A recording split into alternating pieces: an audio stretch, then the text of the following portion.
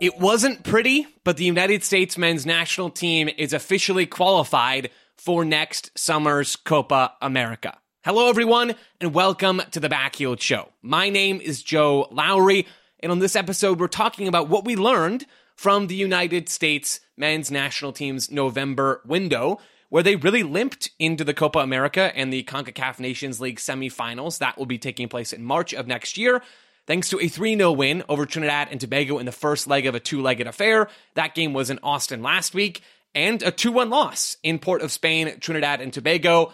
That game happened last night as I'm recording on Tuesday, November 21st. We're going to chat about what we learned from this window, digging into the big picture takeaways from Greg Berhalter's team, and we'll do it all in 10 minutes or less because here on the Backfield Show, we believe that just because soccer games are 90 minutes long doesn't mean that soccer podcasts have to be. So let's get to it and talk about the USMNT.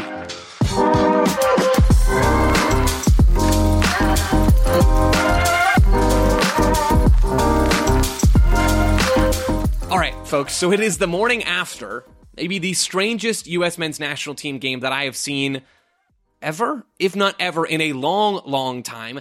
2-1 loss to Trinidad and Tobago in Port of Spain, featuring the viral Sergiño Dest red card where he yells at the referee, punts the ball into the stands, yells at the referee some more, yells at his teammates, yells at the referee some more, is given a red card, all this stuff. Absolutely absurd stuff from Sergiño Dest, who clearly has some trust to regain inside of the locker room. Now, he has apologized. Greg Berhalter came out and said, paraphrasing, but there aren't going to be major repercussions going forward. They're handling it the right way, all of those kinds of things. I'm not super worried about Sergiño Dest, but that is the second red card for a chaos-related incident that Dest has had this year after a scrum against Mexico in the Nations League earlier in the summer.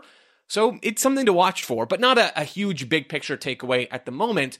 To start with, the U.S. didn't play particularly well in either of these games. They turned it on late against Trinidad and Tobago in the first leg. They were clearly the better team, right? They were dominant in the first leg, much less so in the second, which is not a great sign. But the U.S. were clearly better in the first leg. They were the better team overall in these two games, but they didn't play particularly well. And if we're looking for reasons as to why that is, I think the most obvious place to start, and I wrote this for Backfield.com, is with the depth. Now, I'm not saying that Berhalter perfectly set up this team to thrive in both games, right? There was some experimentation in the second game with two strikers that we'll get on to talk about in a moment. The first game, the U.S. did not have a lot of success breaking through that block, and Berhalter, at a basic level, is the one providing the platform for his players to go out there and do that stuff. That being said, the players are the ones executing on the field. And in the first game in Austin, Kevin Paredes, Malik Tillman, others as well, Sergiño Dest when he was on the field, they had chances to go out there and break the block. They had 1v1s. They had opportunities. The passing and the movement had created moments where these players could take advantage against a scrambling defense, and they were not good, which leads me to say the U.S.'s depth is still a problem for this team. It was a problem at the World Cup where the U.S. didn't have a difference maker really to bring off the bench outside of Gio Reyna, and obviously now we know some of the context that went around him at the World Cup. They didn't have a go-to guy off the bench. Now, when you're missing a couple of key players due to injury, as the U.S. was in this window, no Christian Pulisic, no Tim Weah in the attack, no Tyler Adams still dealing with a leg injury, no Weston McKennie for the second game, all of a sudden, when you're down in the number 2 spot at a number of positions across the team, you can see that the dip in quality is so obvious. And of course, right, you're going to see a drop-off from the first-choice guys to the second-choice guys. That is obvious and expected. The issue for the United States was how big and how noticeable that drop-off truly was. Having Kevin Paredes in the first game struggled to win a 1v1. He didn't complete any of his dribbles going up against a Trinidad and Tobago defender. These are USL Championship, USL League One, Canadian Premier League players, I should say, players playing domestically in Trinidad and Tobago. These are not high-level players. And I understand that playing a low block in the first leg makes a lot of things difficult for the U.S. It truly does.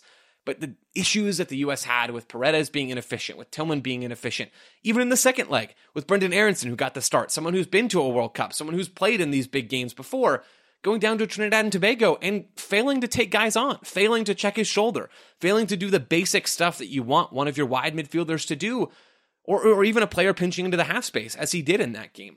Just so many issues from the next men up for the United States.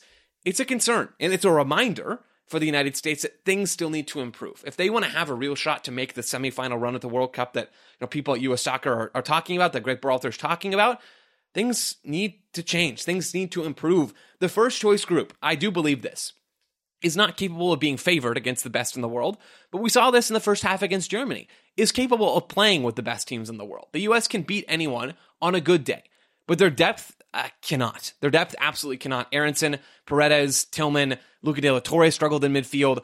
These players still have a lot of room to grow, and the U.S. has room to grow to find players who can come in and challenge the existing depth options and maybe even overtake them ahead of the 2026 World Cup.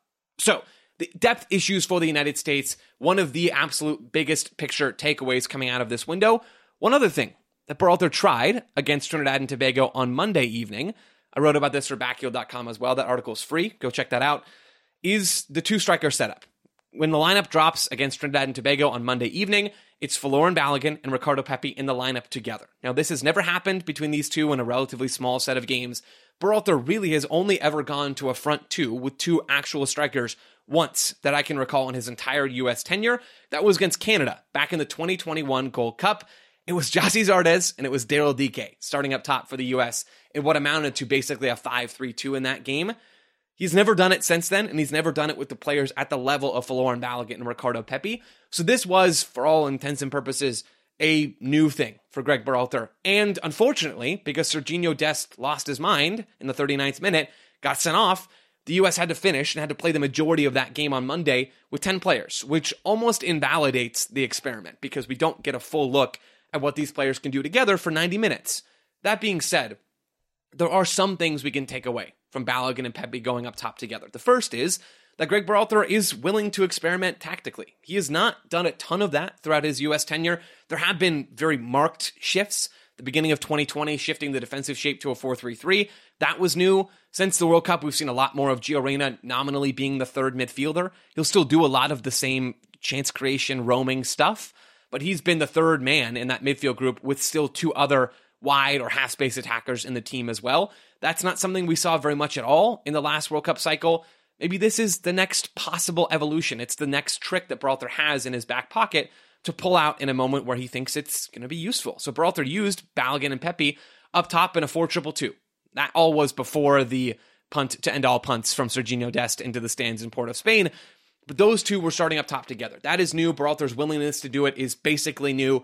Of the two, in terms of other things we learned, Balogun tended to be the more mobile. He was popping up on the right wing or deeper down the field several times throughout the first half on Monday. That is a takeaway. Both strikers were pretty sharp with their hold-up play. Again, this is against a relatively poor Trinidad and Tobago team. They're in the triple-digit club for both the ELO ratings and the FIFA rankings, so it's not a major feat. There wasn't a huge connection between the two. Now, there were a couple of moments in a small sample where Balogun played to Pepi or Pepi found Balogun.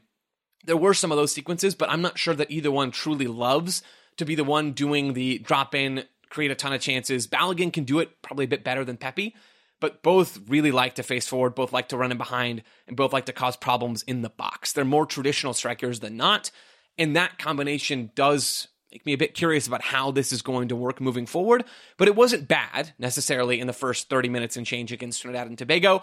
And the last thing that I noticed, and this is maybe a chemistry thing, once or twice they were stepping on each other's toes by crowding the same space in the final third. There's a moment in the first half where Luca De La Torre is striding forward out of midfield, and he tries to find one of them, right? He's looking for the next pass. It's the 29th minute.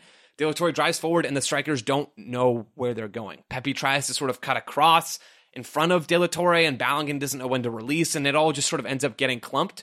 De La Torre is probably to blame some for this, but I think the strikers and their lack of familiarity with each other in their first time ever starting a game together, I think that plays a part here too. So there's room to grow, and it is in general an incomplete on this experiment, but the fact that Berhalter was willing to do it is worth noting ahead of the Copa America, the Nations League, all of these things that are coming up for the U.S. against fairly good competition in March and against very good competition in the summer. It's worth noting ahead of those things happening next year. That, folks, is it. We've got plenty more USMNT coverage over on backheel.com. One quick note, we will not have a show on Thursday this week because it is Thanksgiving. I hope you enjoy the day with family and friends and whatever else you've got planned, and we'll be back again next week.